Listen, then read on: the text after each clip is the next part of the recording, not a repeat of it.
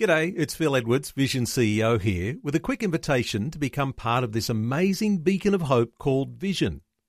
Together we can put our love into action to help people of all kinds build or rebuild their lives on the truth of God. Please consider the part you can play during our upcoming Visionathon appeal, remembering that it's your support that makes Vision possible, including this podcast. Audio on demand from Vision Christian Media. Want to win in life's challenges? To know the will of God and have more passion for Him? Practical help right now with Tak Bhana and Running with Fire.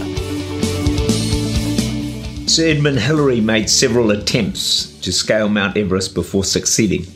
After one attempt, he stood in front of a photograph of the mountain and he shook his fist and he told the audience, "Mount Everest, you will not beat me again. You have grown all that you are going to, but I'm still growing." Hey, if you tune in today, you may not have beaten your mountain yet, but hey, the mountain can't grow anymore. You can, and I believe you are going to, and you can defeat it. This week I'm talking about how to move your mountain. I really encourage you to stay tuned in this week because there's some fresh thoughts and ideas that I've had about how to move your mountain that I think you'll find very beneficial. We see a really powerful key to seeing miracles and breakthroughs and mountains moved in Mark 11:23. Whoever says to this mountain, "Be removed and be cast into the sea," and does not doubt in his heart, but believes that those things he says will happen, he will have whatever he says. 3 times it says, he says. My key point is this. Jesus did not say, talk about your mountain. He did not say, deny your mountain. What he said was, talk to the mountain. Talk to your mountain. I believe that's a key to breakthrough. It's important to talk about our struggles, work through the grief process if we need to.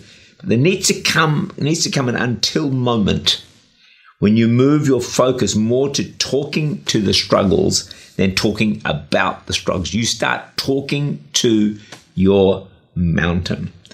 Now here's the good news. There's always an expiry date on the devil's attack on your life. Think about that for a moment. The attack, it will end. There's an expiry date. It comes to a conclusion when you can get through it and move forward. I think the time comes where the God says to the devil, that's enough. You've troubled the servant of mine long enough. You're closer to your expiry date, I trust, than you think. If you study the prayers of the apostles of Jesus, so often they spoke to a condition, to a mountain, and not about it. For example, take up your bed and walk. They didn't talk about the cripple and all the problems he's got. No, take up your bed and walk. They spoke directly to the mountain. Another one was arise. Tabitha, arise.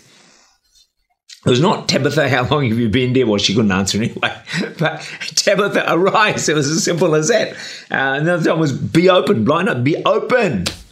It's not how long have you been blind and, etc. Just be open. Another one is come out, be cleansed. Lazarus, come forth.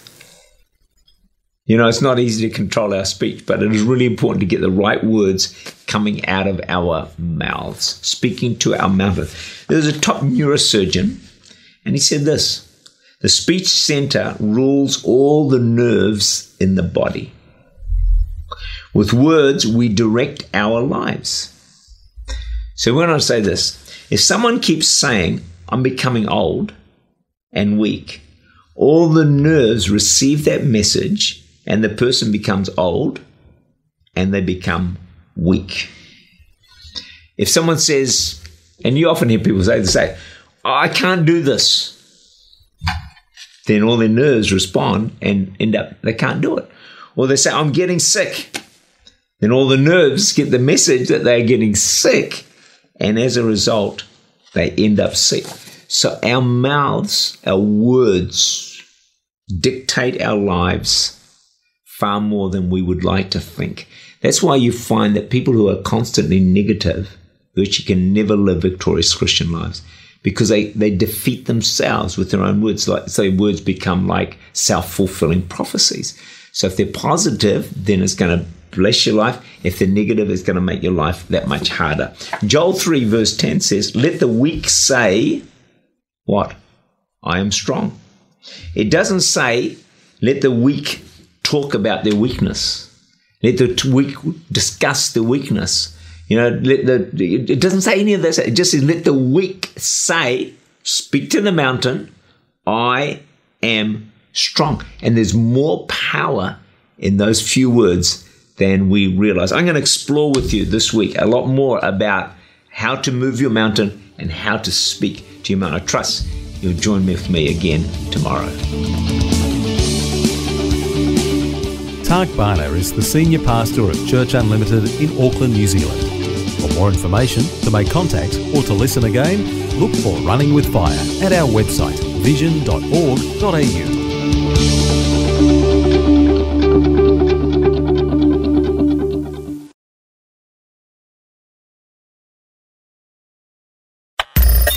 Thanks for taking time to listen to this audio on demand from Vision Christian Media. To find out more about us, go to vision.org.au.